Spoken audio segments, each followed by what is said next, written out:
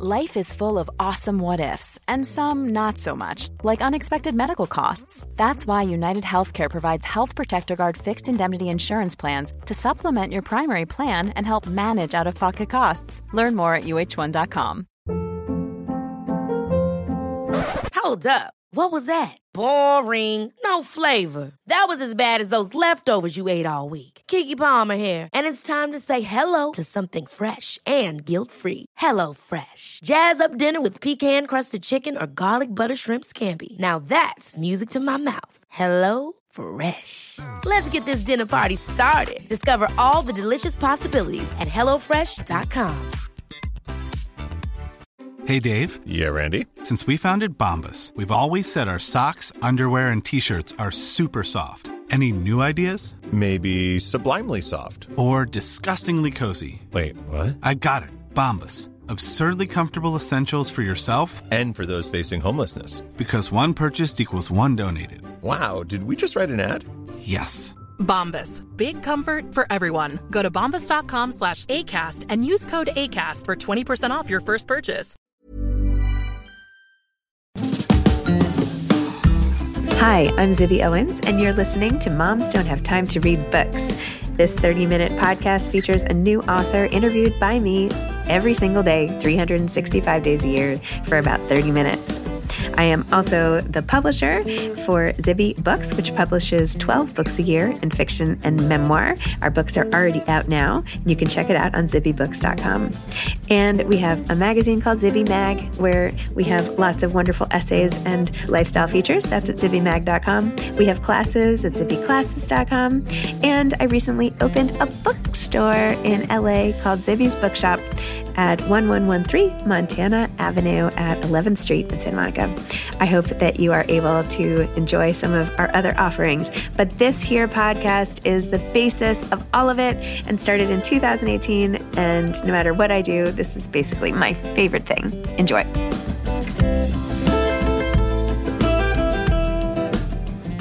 Jacqueline Alnes is the author of The Fruit Cure, the story of extreme wellness turned sour. Jacqueline is a writer, runner, and professor. Her essays and interviews have been published in the New York Times, Boston Globe, Women's Running, Electric Literature, and more. The Fruit Cure is her first book. Welcome, Jacqueline. Thank you so much for coming on Moms Don't Have Time to Read Books to discuss The Fruit Cure, the story of extreme wellness turned sour. Thank you so much for having me. It's really a pleasure to be here. For listeners, FYI, there are shelves of books, The Fruit Cure, behind Jacqueline in this Zoom, and on one shelf is a stuffed banana with a smiley face on it. I got really into the fruit-themed accessories for this. It's kind of fun. Well, you start your book off with the 30 banana, one banana a day, 30-day whatever situation. Yeah. So that's it's a good place to start. Why don't you tell listeners what your book is about?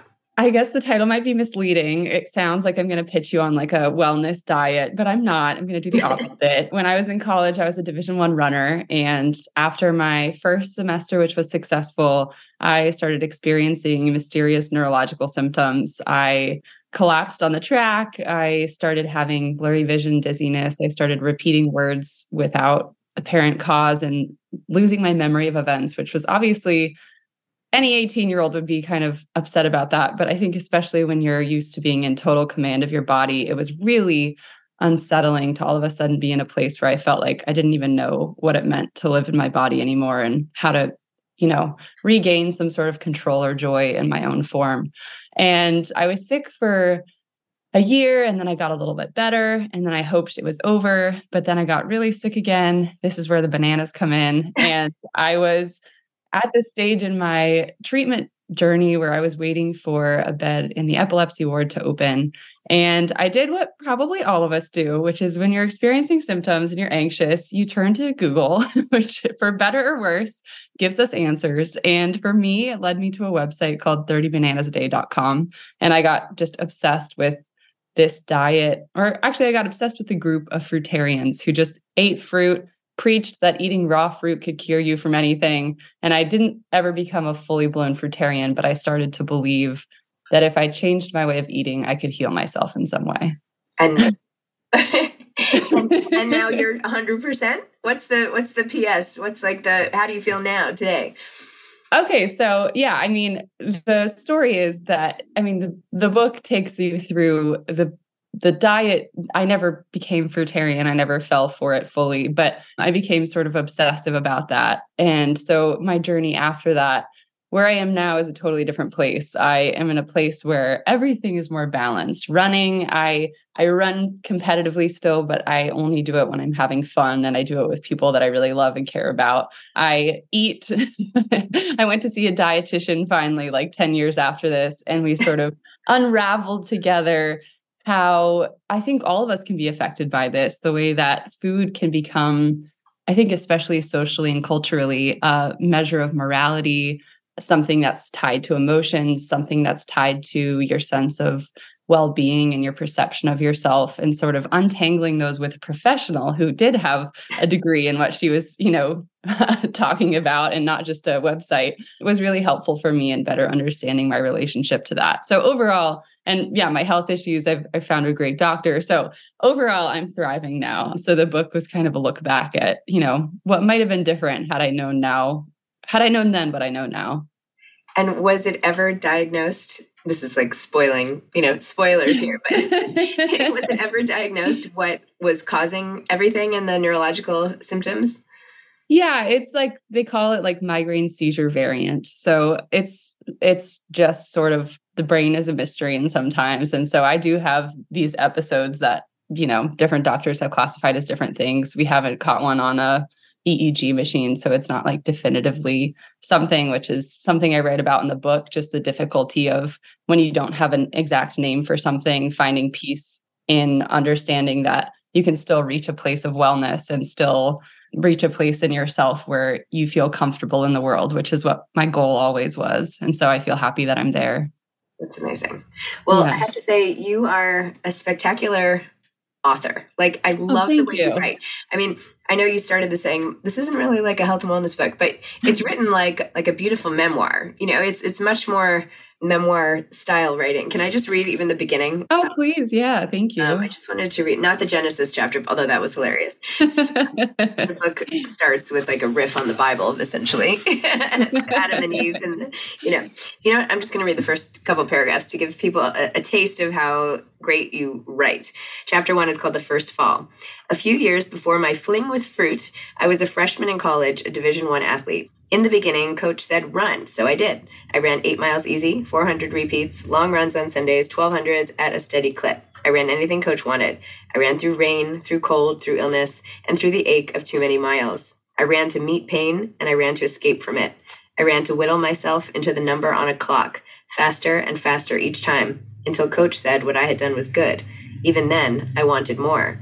In my wanting, my body betrayed me. And then you go into what happened and how you blinked and all of that dizziness and how you even still went back to running the next day. And, good for you. I mean, you've got more motivation. I can't run and I'm perfectly healthy. It's like, you're like doing it against all odds. So, but I just love like the cadence of your writing. And I don't know. So is writing it another thing that has been a through line in your life, or something you've been interested in forever? Or how did this become a book, or did you know it would be a book? Give me the whole story. Yeah. So, and thank you, by the way, I really appreciate you. The cadence thing is nice to hear. Yeah. I think for me, writing has always been something I've loved. I have these journals from when I was a kid. And in one of them, I just found it the other day. I think I was like 13 and I wrote, my dream someday, we had to decide in English class, and I want to be a writer, but I don't think I'm good enough to ever get published. And I looked back at it when the book came out in Australia a month ago, I think. And it was just really I think a lot of writers and a lot of people struggle with that kind of confidence, because I think writing is something that you can never quite quantify the same way that you can quantify like a run is this time and you ran this many miles, and you sort of like have a measure of how you are. And so for me, it's been a journey to find that peace in even if I can't quantify it, do I think that I've done what I can with what I have in this time? And that's been nice. But yeah, I think, writing this book I did my MFA in Oregon and I did my PhD in Oklahoma. And throughout those years, I was writing about these neurological experiences and just trying to figure out what it meant to me and trying to figure out why why my life sort of went the way it did in terms of like my relationship with running, my relationship to food, my relationship to other people. All of that was really shaped by the episodes that I had in college. And it was at one point a memoir just about my running, and it didn't sell that way. And I'm kind of glad that it didn't sell that way. A lot of people were like, it was a little too quiet. It didn't really have like the inspirational ending that we might expect in a sports story. Like I wasn't like, I've triumphed. I'm great now. I've, done great things. But so in that, after it didn't sell, I started thinking like, okay, well, what would my next project be? What am I obsessed with? And I've always been weirdly obsessed with this fruit group where I, have lived a normal life. I'm not like part of a cult. I'm not, in this community. I've just always been a lurker. And I've always asked myself, like, why am I obsessed? Why have I followed, even if tangentially, these people for a decade now of my life? And what about that obsesses me? And so I think getting to the fruit allowed me to understand a lot more about myself and feel a lot less lonely with my own story, because I think the interviews I did for the book helped me feel like other people feel exactly the same way I do too. And other people have sought exactly what I have when they've been in places of desperation with their health or with their bodies, or just feeling like they want more. So that was great. Well, it's no surprise, there's this raw food, as you point out, raw food, whole food movement, right? There's this backlash against all the chemicals and processed foods and everything, that it's not even food that we eat all the time, and how obviously as a society, our health is deteriorating at the same time as our food is becoming more processed. You just have to look to other countries to see like, okay, well, why can't we go on vacation in Italy and like lose weight? What the heck? What's going on? And eating the same foods, why is the chocolate chip cookie my grandmother made like now, even with the same ingredients? Because the flour is processed so differently now than it was back then. So all of these things. So it's not like a huge shock that there would be a group of people who would turn to either fruits, vegetables. But I think the question is, why only fruit versus like, why do they pick only fruit versus fruit and vegetables? Or what characterizes the group of people who follow this movement? Yeah. So I think something that I started to notice, because what I did was I asked myself, like, who is the first person to pitch the idea of eat 30 bananas a day? Just because I think it's absurd on its face value. When you say it out loud, people are like, excuse me, what? And then I actually thought you meant 30 a month. And I was like, no, okay. It's a day. Whoa. So imagine you wake up, you put 10 bananas in a blender, you drink it, you do the same thing at lunch and dinner. And they believed. So for me, I was like, yeah, who pitched this? And other people were like, yes, I'll do that. Right. And what I ended up finding was I did a lot of historical research for this. So I found, for example, a woman in South Africa named Essie Honebal, who wrote a memoir called I Live on Fruit. And her story was weirdly parallel to mine, in that she was a former competitive swimmer. She was like at the peak of health. She was a health and fitness lecturer out of college. So you would think she has all this like scientific knowledge about the body. She has this awareness of her body, but she got sick with tuberculosis. And then after that, trusted a 76-year-old man when she was in her 30s who told her, eat fruit and only fruit. And she went for it. And so I then like looked at him. And so I like, long story short, you can read it in the book, obviously, but long story short, the fruit diet came from this weird blend of like Christianity, which is why I start the story with Genesis, where there was this belief in purity and this want for purity, and this idea that if you purified yourself from toxins or the evils of the world or your own wants, your body would be better and you would be healthier.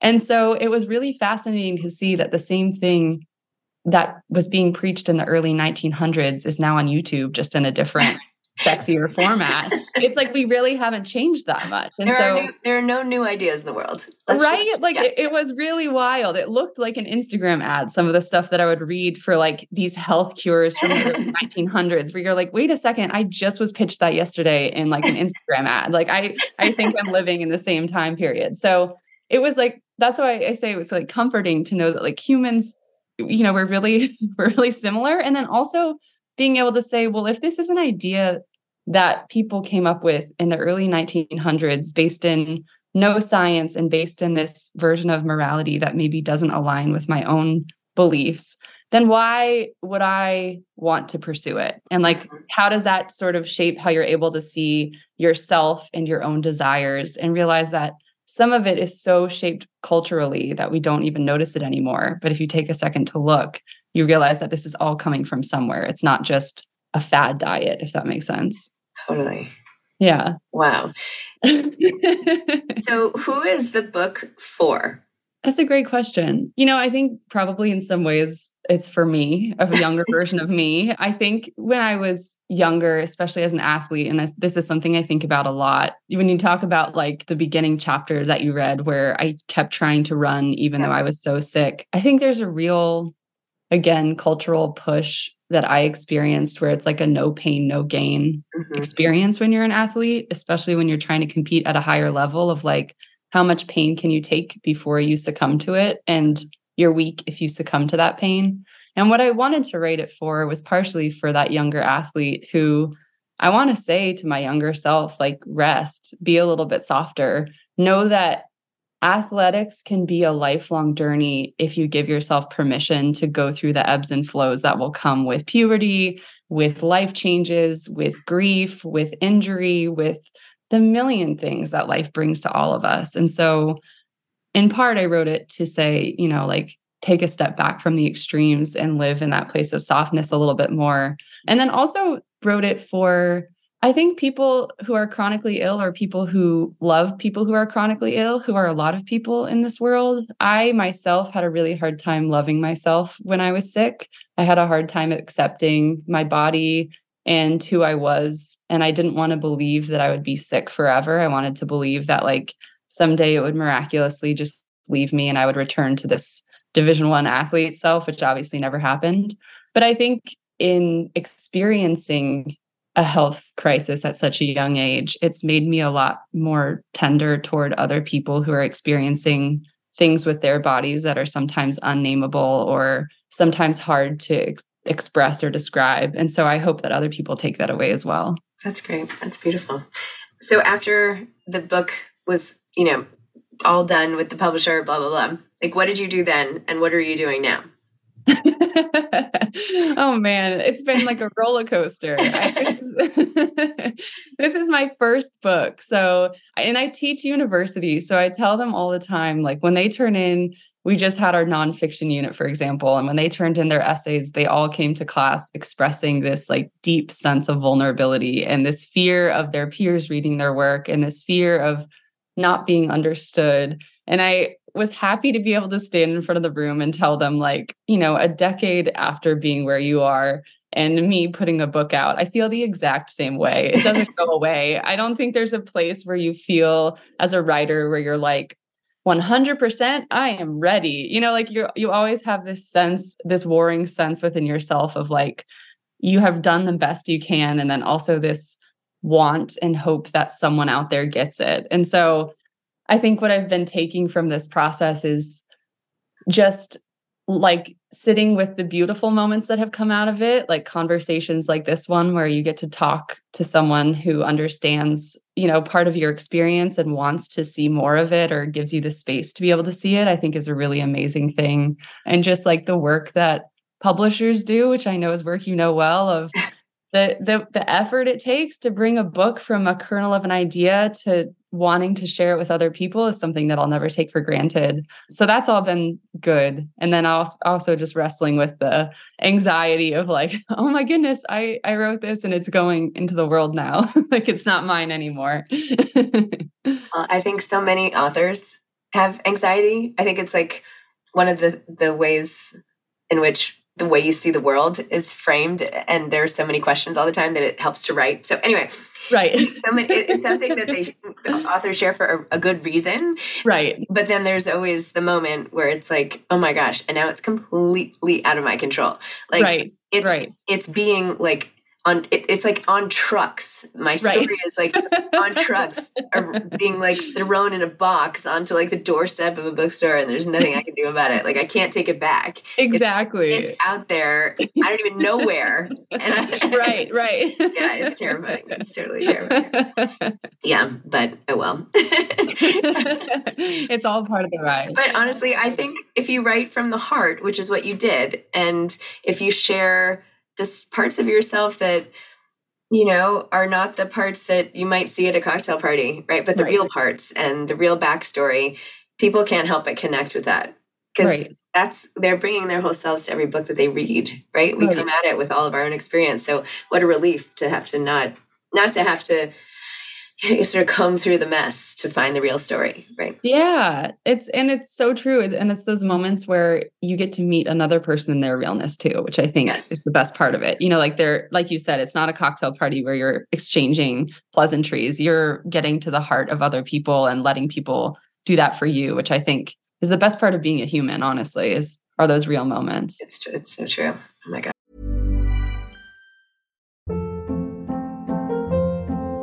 Hold up. What was that? Boring. No flavor. That was as bad as those leftovers you ate all week. Keke Palmer here. And it's time to say hello to something fresh and guilt-free. Hello Fresh. Jazz up dinner with pecan-crusted chicken or garlic butter shrimp scampi. Now that's music to my mouth. Hello Fresh. Let's get this dinner party started. Discover all the delicious possibilities at HelloFresh.com. I'm Sandra, and I'm just the professional your small business was looking for. But you didn't hire me because you didn't use LinkedIn Jobs. LinkedIn has professionals you can't find anywhere else, including those who aren't actively looking for a new job, but might be open to the perfect role, like me. In a given month, over 70% of LinkedIn users don't visit other leading job sites. So if you're not looking on LinkedIn, you'll miss out on great candidates like Sandra. Start hiring professionals like a professional. Post your free job on linkedin.com/achieve today. This episode is sponsored by BetterHelp. Sometimes we all have stuff we need to get off our chests. Even if we don't think it's interfering with our daily life, there are some things you just haven't processed, be it grief or trauma, eating disorders, anything. It might be time to work on those things, and I have a solution for you. Therapy. Online therapy by BetterHelp. It's designed to be convenient, flexible, and suited to your schedule. I took the brief questionnaire online where there were, 20 questions. It didn't take long at all, maybe 3 minutes. And then I got matched with a therapist who could help me work on whatever. I picked trauma because even though it happened in 2001, I am somehow still not over the loss of my friend on 9/11. And it is what it is.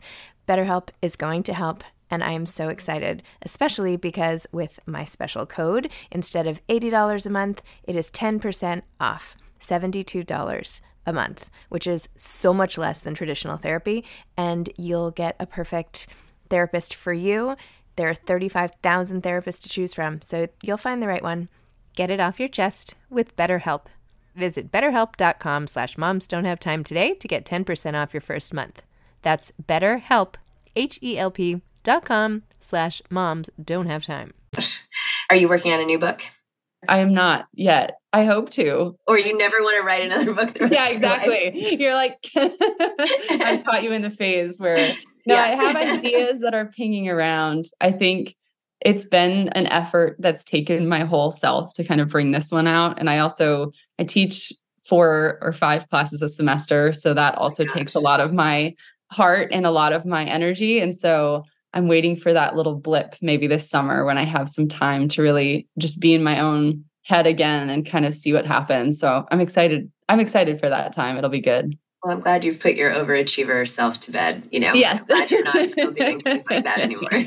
Exactly. It's part of the balancing thing I'm learning where it's like everything has its time and everything will, it will happen when it happens. What are the classes you're teaching now?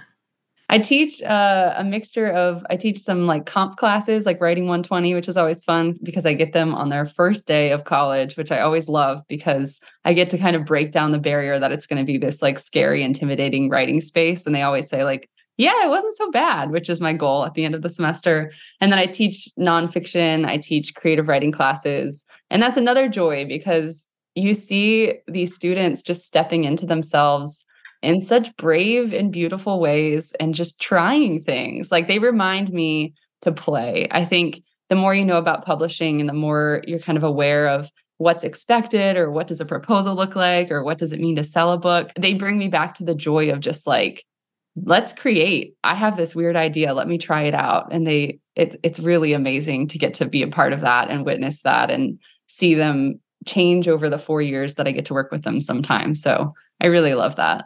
That's wonderful. Is there a part of the book that you're particularly like, oh gosh, maybe I shouldn't have put that in? That's a great question. A lot of it, like you said, are things that I really don't talk about very often. And so that part, just thinking about an array of different people who are in my life, reading that and knowing that part of me is scary, but also I think exciting. I think something that I recognized in my healing journey over the years is that the more you do open up, the more you realize that other people will meet you where you are and they want to love you where you are. And so I think that this book has been a step, like a huge step toward that and toward saying like, this is my story and, you know, this is who I am, even though there are a bunch of other parts of me floating around out there where, you know, I'm not always thinking about this stuff or thinking about these memories. It's just a part of my life. But yeah, I think like I have a lot of something that was really fun for me is I guess the losing of the team was a really painful part of my life, like leaving the team. And I write about in the book how my teammates were cruel sometimes when I was experiencing my episodes, which was really difficult to reconcile.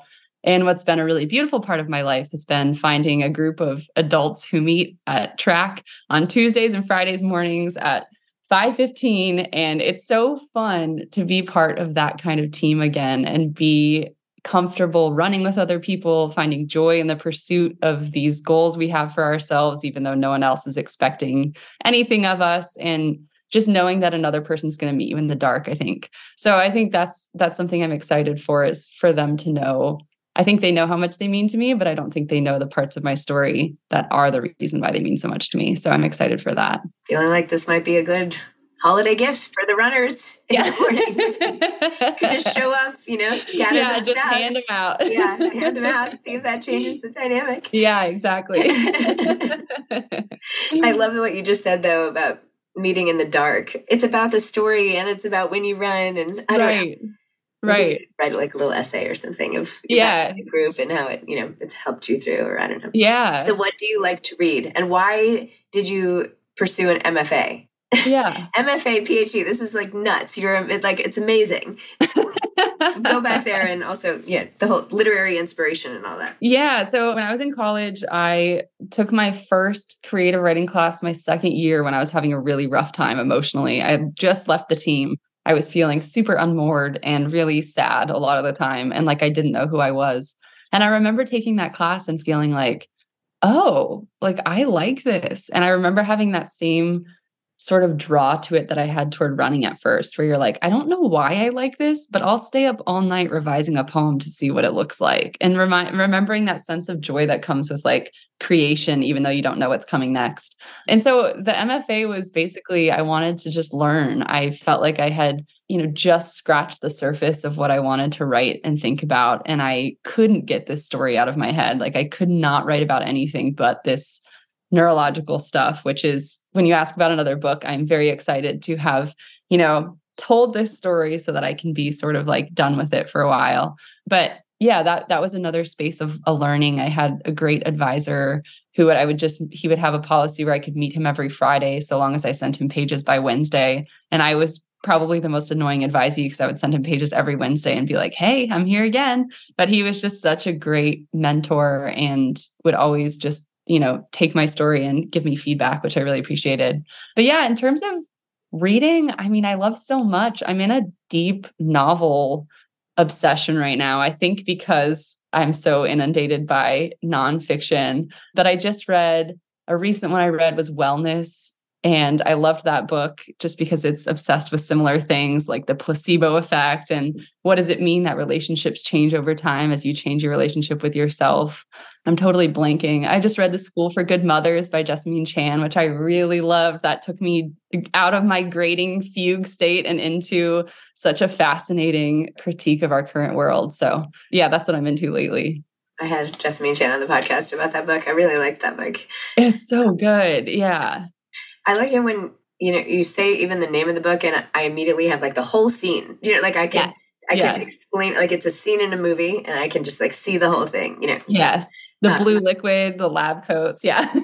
Love it. Well, wellness. I don't know. People have such mixed feelings and feel very strongly about their feelings about this book. I have not read it. And clearly I'm going to have to get on that. Yeah. it made me think a lot, which I really love. And then I got to talk to him and it was just a real pleasure to get to like dive into all of he did a lot of research on the algorithm. And so thinking about loneliness and the ways that these social media platforms are pulling us together in theory, but in reality, it's like this very cold sort of pulling together in some ways and the ways that we can resist that. So I really liked thinking about those things with him. It was really great. Have you read Running Home by Katie Arnold? No, but it's on my shelf. It is? Okay. Yeah. I want to introduce you to, because I feel like you would have a great, like that's like a event I would want to go to. I would love that. So let me introduce you. Oh, I would love that. Yeah. She's awesome. Anyway, okay. Advice for aspiring authors. It's a great question. I say show up for yourself, show up to the page, which I think is advice a lot of people give. But I think including myself, I can use that encouragement a lot. I guess this is the advice I give to my students. And then I say to myself, like, are you following it? Which is, I tell them just like, show up and see what happens. And don't be afraid of a bad draft. Don't be afraid of just like trying something for the sake of trying it and knowing that it doesn't have to go anywhere. You just wrote it down. That's okay.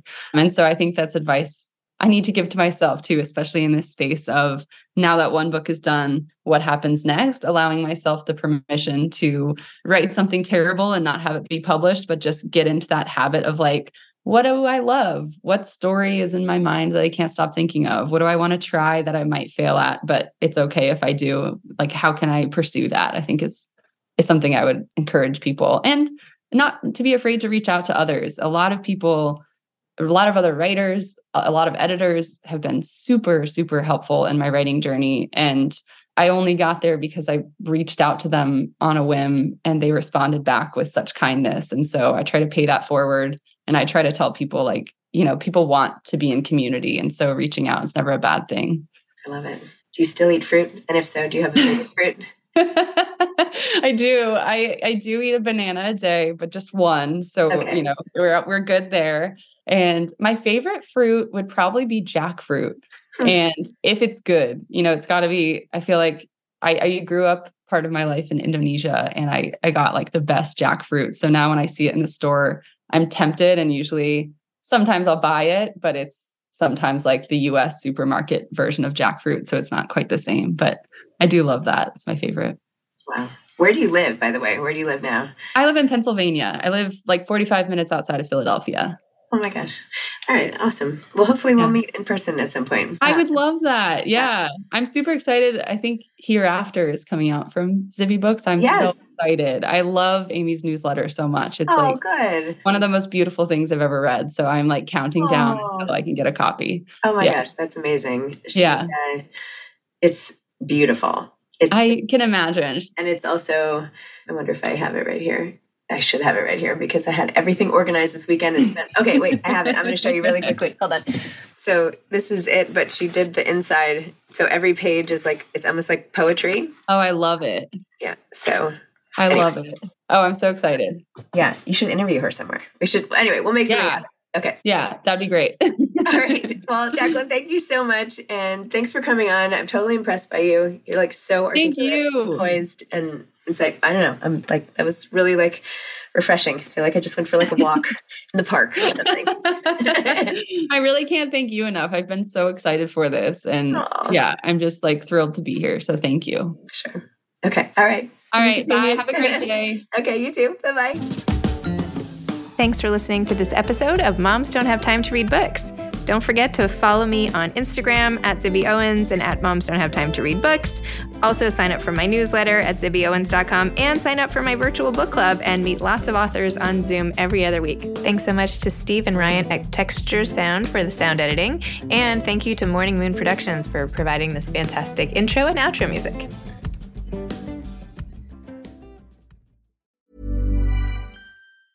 Ever catch yourself eating the same flavorless dinner 3 days in a row? Dreaming of something better? Well, HelloFresh is your guilt-free dream come true, baby. It's me, Keke Palmer. Let's wake up those taste buds with hot, juicy pecan-crusted chicken or garlic butter shrimp scampi. HelloFresh. Stop dreaming of all the delicious possibilities and dig in at HelloFresh.com. Let's get this dinner party started. Hi, I'm Daniel, founder of Pretty Litter. Cats and cat owners deserve better than any old-fashioned litter. That's why I teamed up with scientists and veterinarians to create Pretty Litter. Its innovative crystal formula has superior odor control and weighs up to 80% less than clay litter. Pretty Litter even monitors health by changing colors to help detect early signs of potential illness. It's the world's smartest kitty litter. Go to prettylitter.com and use code ACAST for 20% off your first order and a free cat toy. Terms and conditions apply. See site for details. Imagine the softest sheets you've ever felt. Now imagine them getting even softer over time. That's what you'll feel with Boll & Branch's organic cotton sheets. In a recent customer survey, 96% replied that Boll & Branch sheets get softer with every wash. Start getting your best night's sleep in these sheets that get softer and softer for years to come. Try their sheets with a 30-night guarantee. Plus, get 15% off your first order at bollandbranch.com. Code BUTTERY. Exclusions apply. See site for details.